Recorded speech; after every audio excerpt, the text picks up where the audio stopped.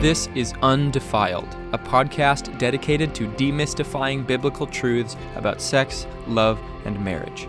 I'm your host, David Grams.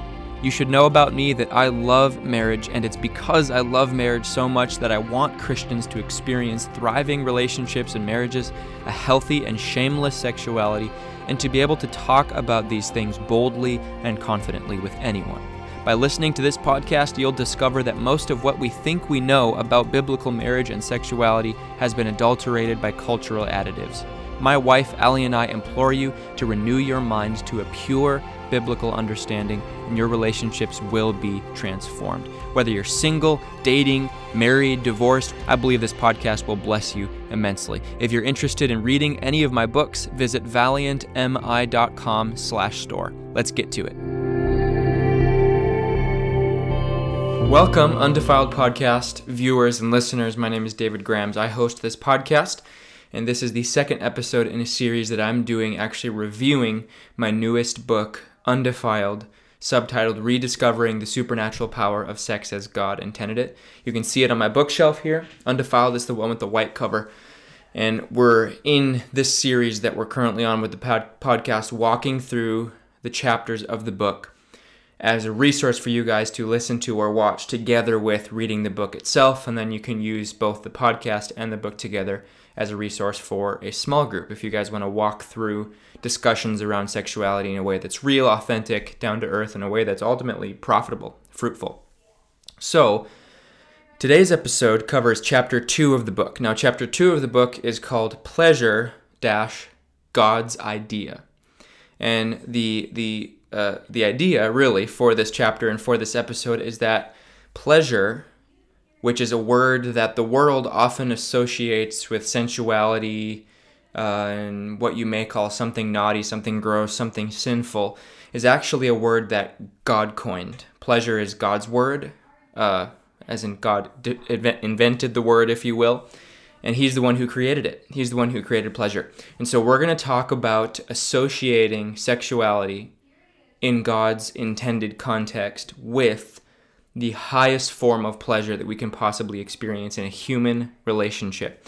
And so as kind of a preface here, I want to let you guys know that one of the things that a lot of people struggle with is the ability to confidently and fully associate their sexuality with purely something good, something pleasurable. And I don't mean pleasurable in the sense of it being sensual, but I mean pleasurable in the sense that it produces good and it's life-giving to you. That's something that a lot of people have a difficult time doing when it comes to sexuality.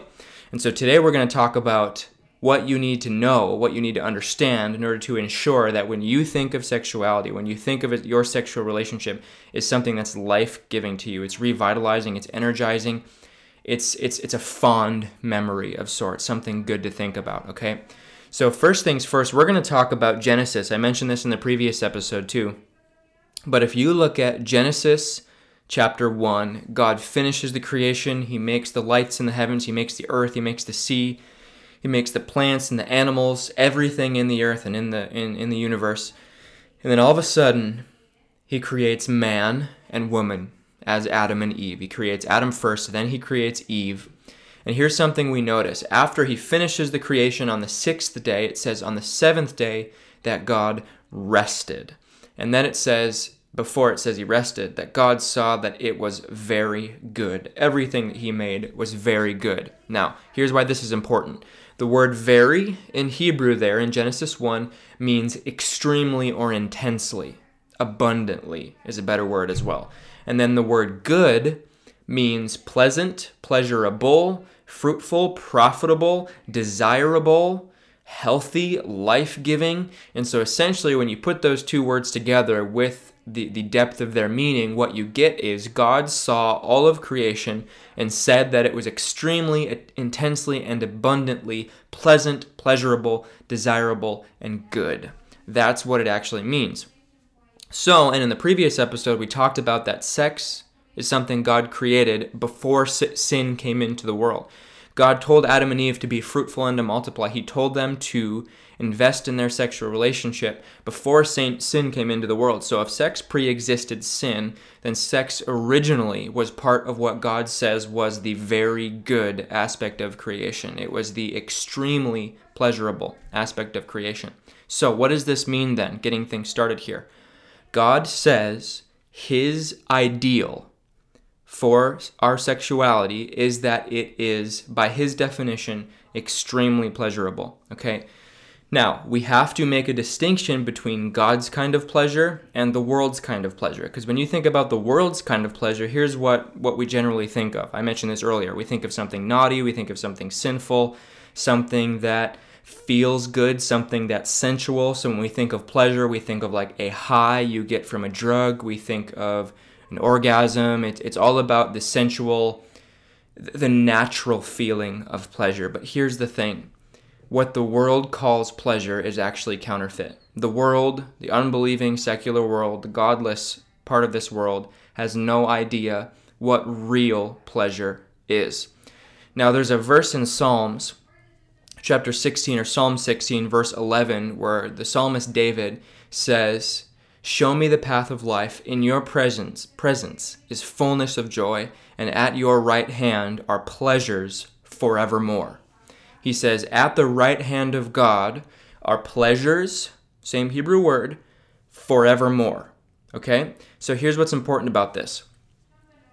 God's kind of pleasure is forevermore. God is eternal. What he offers is eternal life, right? So in Romans 6, it says that the wages of sin is death in verse 23, but the gift of God is eternal life in Christ Jesus our Lord. So what God gives, because it's his essence, is an eternal experience of himself.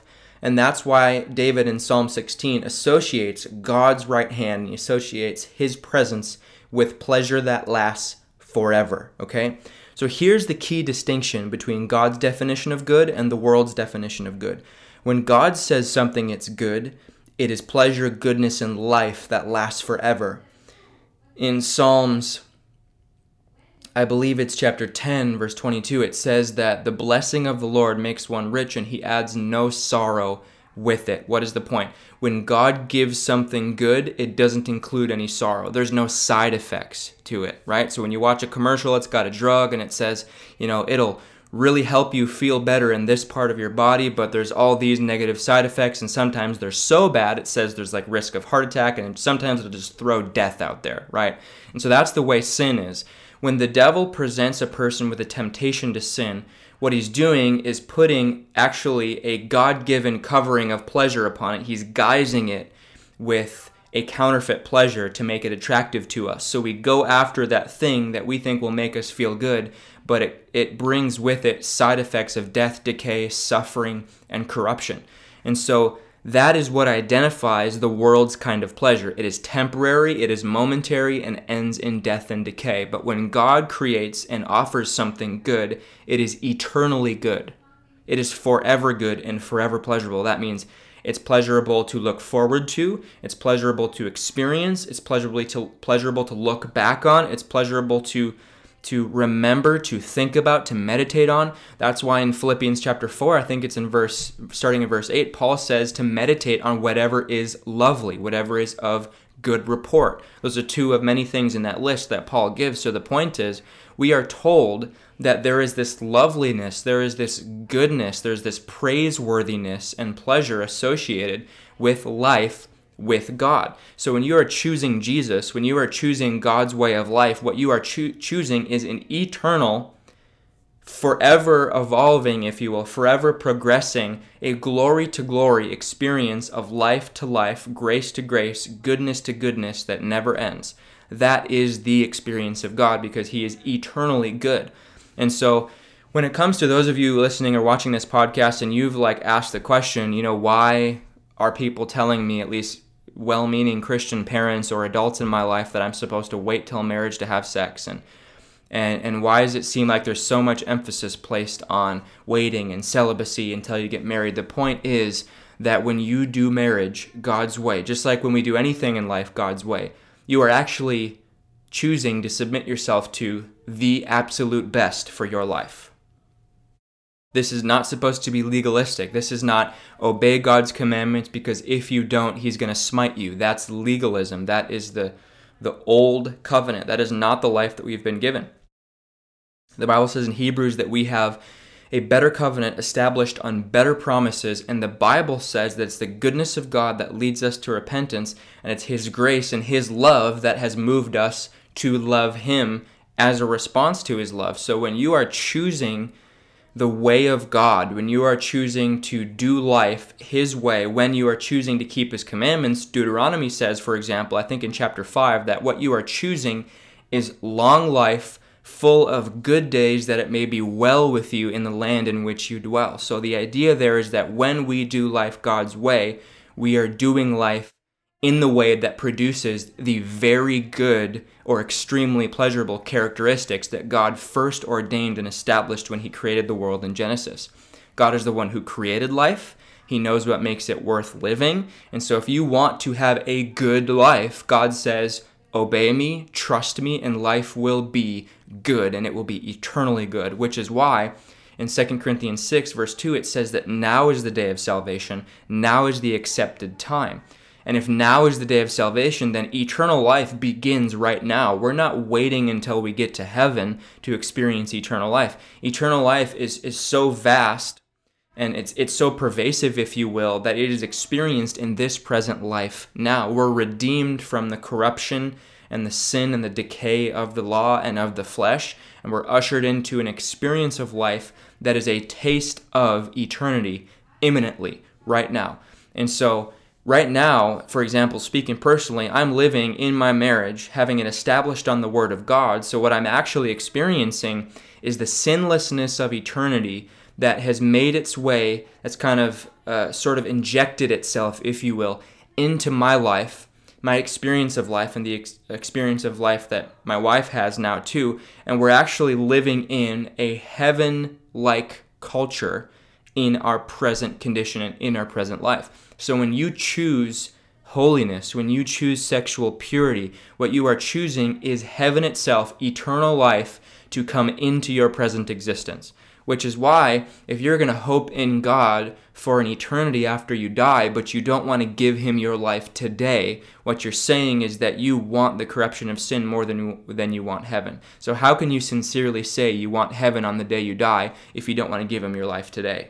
Because right now is still another day in the process of eternity. If you won't give him today, how can you say sincerely that you want to give him your eternity after you die? And so my challenge to you and my admonition and exhortation even to you with this episode and this video for the podcast is to show you, almost pleading with you, almost begging with you to realize that when you choose sexual purity, you are choosing very good characteristics. You are choosing a very good life that is eternal in essence. It's heaven in essence that touches your experience, that touches your sexuality, that touches your marriage in a way that's, I would say, unfathomable. It's uniquely life with God as he designed it. And so I don't want anybody, any Christian especially, to associate obeying God with obligation, with legalism, with the burdensome life under the obligations of commandments. This is about the rest that we have with Christ. That's why Jesus says, my yoke is easy and my burden is light. He says, if you come to me, I will give you rest. And so when you say, I'm going to obey God and I'm going to wait for marriage, you're essentially saying, I'm going to sacrifice the inferior life of submission to sin to go for the superior and best possible experience that God could ever give me, which is sexual purity, which is celibacy until marriage. And that's why God gives us these commandments, because it's his best. And this is an incredible promise, because this actually means that when I'm sexually pure, I'm actually living in the essence of heaven itself. The reason why heaven is so amazing is because there's no sin there. The Bible says in heaven there's nothing that defiles, nothing that decays. There is no sin there. So to the degree you experience holiness in your life, you experience heaven. If you want to know what heaven is like, live holy right now. That's why in 1 Peter it says that he says, "Be holy, for I am holy. Therefore you also be holy in all your conduct." That's what the Bible says in 1 Peter. That's in chapter 1. It also says there, "As obedient children, not conforming yourselves to the former lusts as in your ignorance, but as he who called you is holy, you also be holy in all your conduct, for it is written, 'Be holy, for I am holy.' And if you call on the Father, who without partiality judges according to each one's work, conduct yourselves throughout the time of your stay here on earth, with fear, knowing that you are not redeemed with corruptible things like silver or gold from the aimless conduct received by the tradition of your fathers." But then it says, "But you are redeemed with the precious blood of Christ, as of a lamb without blemish and without spot." So the point is that don't live in that former ignorance. Don't live in that former sin, because it is corruption. You've been redeemed with the precious blood of Jesus, which has established your value and your worth and the life that's in store for you. And so if you want to settle for sin, you're settling for decay. And so I want you guys to really and just deeply understand this, for that you associate your sexuality and a pure and free sexuality with the extreme, intense, abundant pleasure that is identical to the Genesis experience that Adam and Eve had before sin came into the world. That's what I believe is God's plan for our marriages. Again, Hebrews 13:4 says the marriage bed should be undefiled. Sexuality should be without stain of sin. That's what undefiled means, okay? So, now another thing that I'd like to get into with this is, what is it about the devil's counterfeit that makes it tempting? Why is sexual temptation, or the sin for sexual temptation, why is it such a difficult thing for people? Why do people wrestle with it? Why is there a struggle? I am arguing in this episode that the struggle comes when we believe something false. Number one, about what God's best is, and number two, about the devil's counterfeit. Here's what I mean by this. Notice something that, and this is in 2 Corinthians chapter 2, I believe. It says that the devil himself disguises himself as an angel of light. Why is this so critical to understand? The Bible makes it clear that the devil, in order to successfully tempt someone, has to give himself the appearance of something angelic. The devil has to make himself look like God in order to get us to be attracted to what he offers. What does that mean?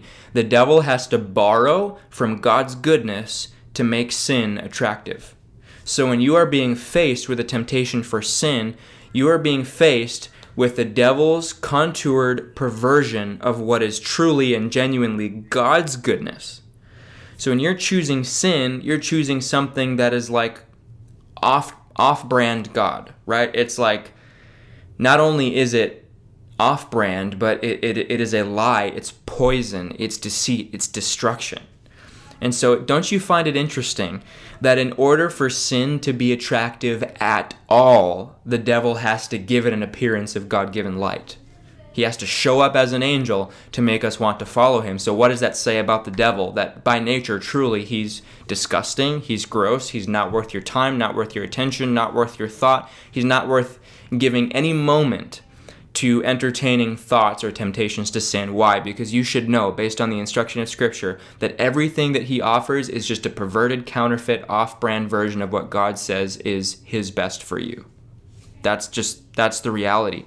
And so this understanding has brought me to such a place of wisdom in the way that I approach sexuality and marriage, is that now being married, when that tempting thought, or that lustful thought, I should say the temptation for it, pops up in my mind, which happens to everyone, I don't look at it and think, man, I just really got to avoid that thinking because I don't want to entertain that thought too long, because otherwise I might act on it or I might meditate on it. I don't treat it with an attitude of timidity or fear, because I understand it is a lie. It's not from God. It is trying to deceive me into believing that what I now have in the presence of God is, for whatever reason, not good enough. But the Bible says that what I'm experiencing now in obeying God is very good. It is extremely pleasant. It is the fullness of joy and the pleasures forevermore at the right hand of God. It is the garden and the tree of life in the person of Jesus and obedience to him that I'm experiencing when I submit myself to the will of God. So when the devil comes along and says, hey, you should maybe think about this, you should maybe go there, you should maybe look at this on the internet, the immediate response that my heart has is not fear, it's not weakness, it's not this kind of infirmity or frailty. It is a strength established and grounded in the fact that what the devil is now presenting is disgusting, it's gross, it is an absolute lie. By nature, you remove that guise, remove the cloak that makes it look attractive, and all that you see is death, destruction, and decay, right? And so I'm going to read for you guys a portion out of Undefiled that kind of summarizes this really well. So if you read in Proverbs chapter 5, says this, "For the lips of an immoral woman drip honey, and her mouth is smoother than oil, but in the end she is bitter as wormwood, and sharp as a two-edged sword. Her feet go down to death, and her steps lay hold of hell." This is Solomon talking to his son about the danger of sexual impurity, of promiscuity.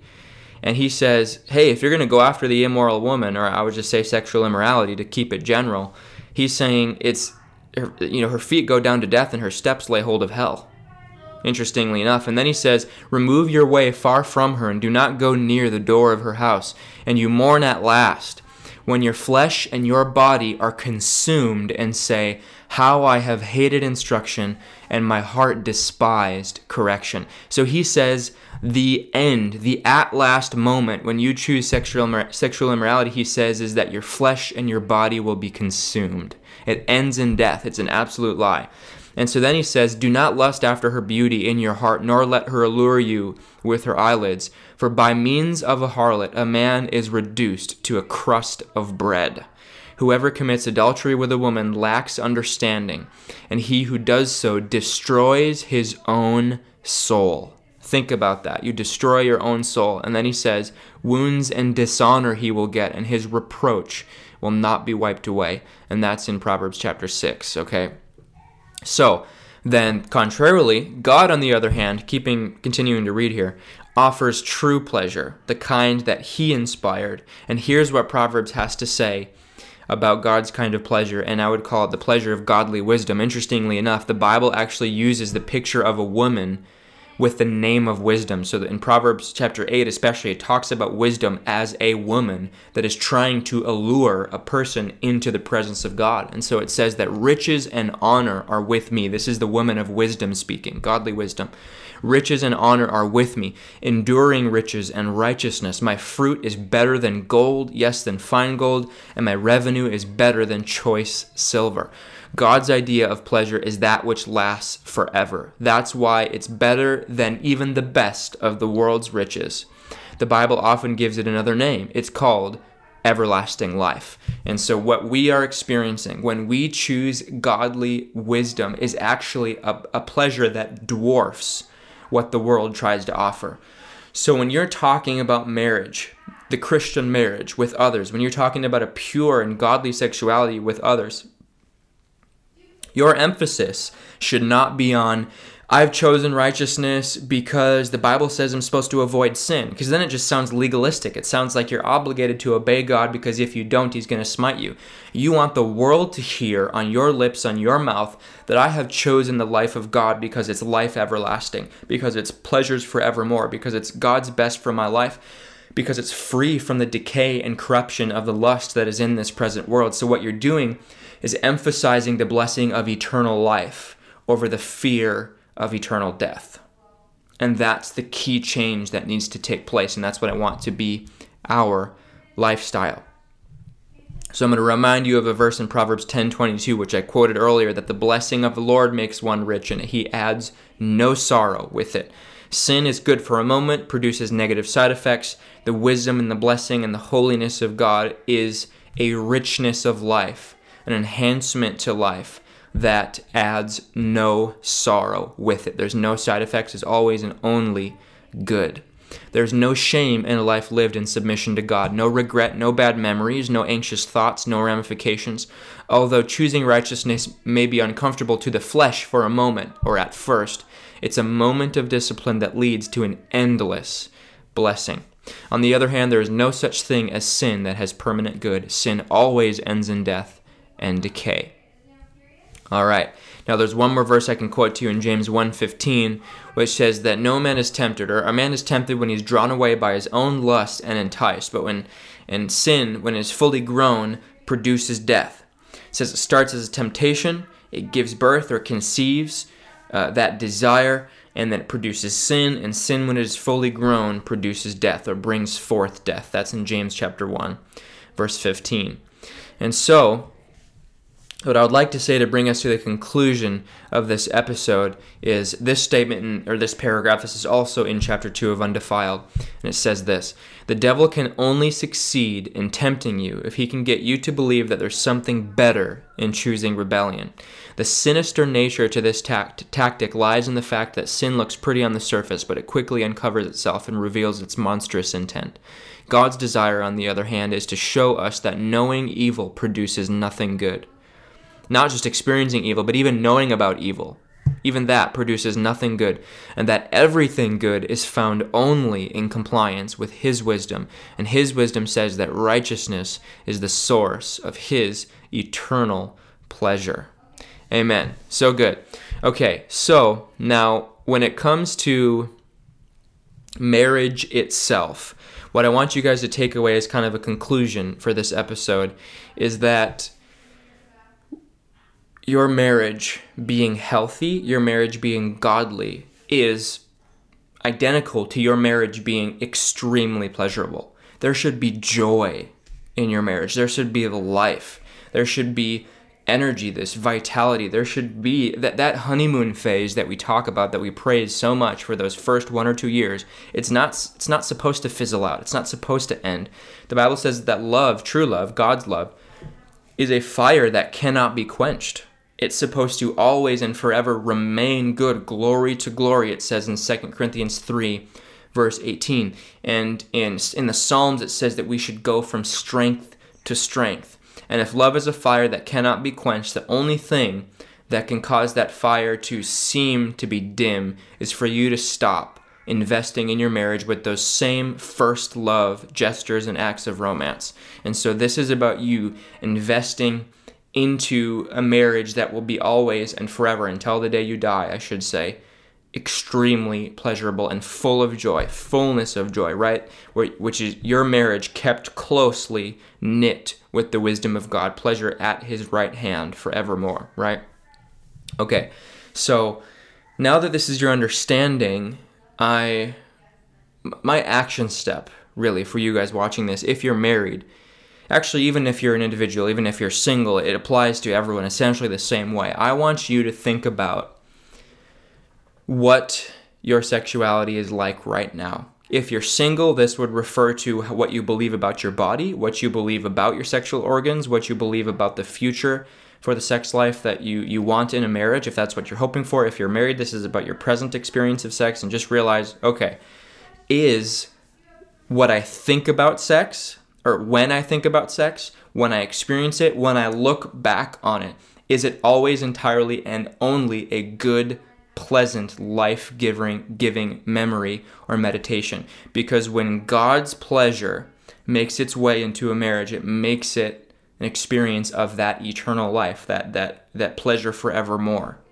that adds no sorrow with it. And so I'm saying, do not give up on your sexuality and your experience of it until you have touched and can taste in every moment that sinless, pure, and holy experience that has no stain, that has no corruption, no decay, no negative side effects. And it is the life of God experience in that chamber of intimacy in your marriage. That's what the Lord wants for you. That's what my wife and I have been pursuing. And I will say that it is a process. There's some things you have to let go of. There's some habits for your sex life that you have to let go of. There's some memories that you'll have to have your conscience, your mind washed from through just spending time in the Word of God and in prayer. But go after this. My wife especially says about herself, as far as one of her goals, that she will not settle for anything less than perfect peace. And that is something that I'm very proud of her, as far as something that she's included in her personal confessions. And that's what I want you guys to include too, that just say, you know what, I'm not going to settle for anything less than God's best, because what he has made available, the Bible says, is everything that I need for life and godliness, that it has been given to us exceedingly great and precious promises, that through these we may be partakers of the divine nature. It says that everything pertaining to life and godliness has been given to us through the knowledge of him who's called us by glory and virtue, by which have been given to us those exceedingly great and precious promises. That's in 2 Peter chapter 1, like verses 2 through 5, around there somewhere. So look up the verses that I've mentioned in this episode too. I've kind of just been flying through a lot of scriptures, but this is like a key principle when it comes to sexuality. You got to know that when I hear the word pleasure, it means that it matches with, it is identical with the presence of God. Pleasure is the presence of God. The presence of God is pleasure. Anything away from God is displeasure and pain. So when you associate sexuality with pleasure, it is not with an orgasm. It's not with sensuality. What you're associating it with is the joy and the life of the presence of God. Okay? So that's what I have for you guys in this episode. Thank you so much for listening. I appreciate your support. Share this podcast with others, because I know it's going to heal a lot of people's marriages and their sexuality and their self-image and bodily image and things like that as well. So thanks again. I encourage you to purchase Undefiled, the book, on the website valiantmi.com/store. Get yourself a copy. You get some copies for your friends. You can buy it on the website. Free shipping, $16. And you'll have a thumbnail of your own to be able to read through and then listen to this podcast or watch this podcast together with it. That's all that I have, and I will see you guys next Thursday. Have a blessed day.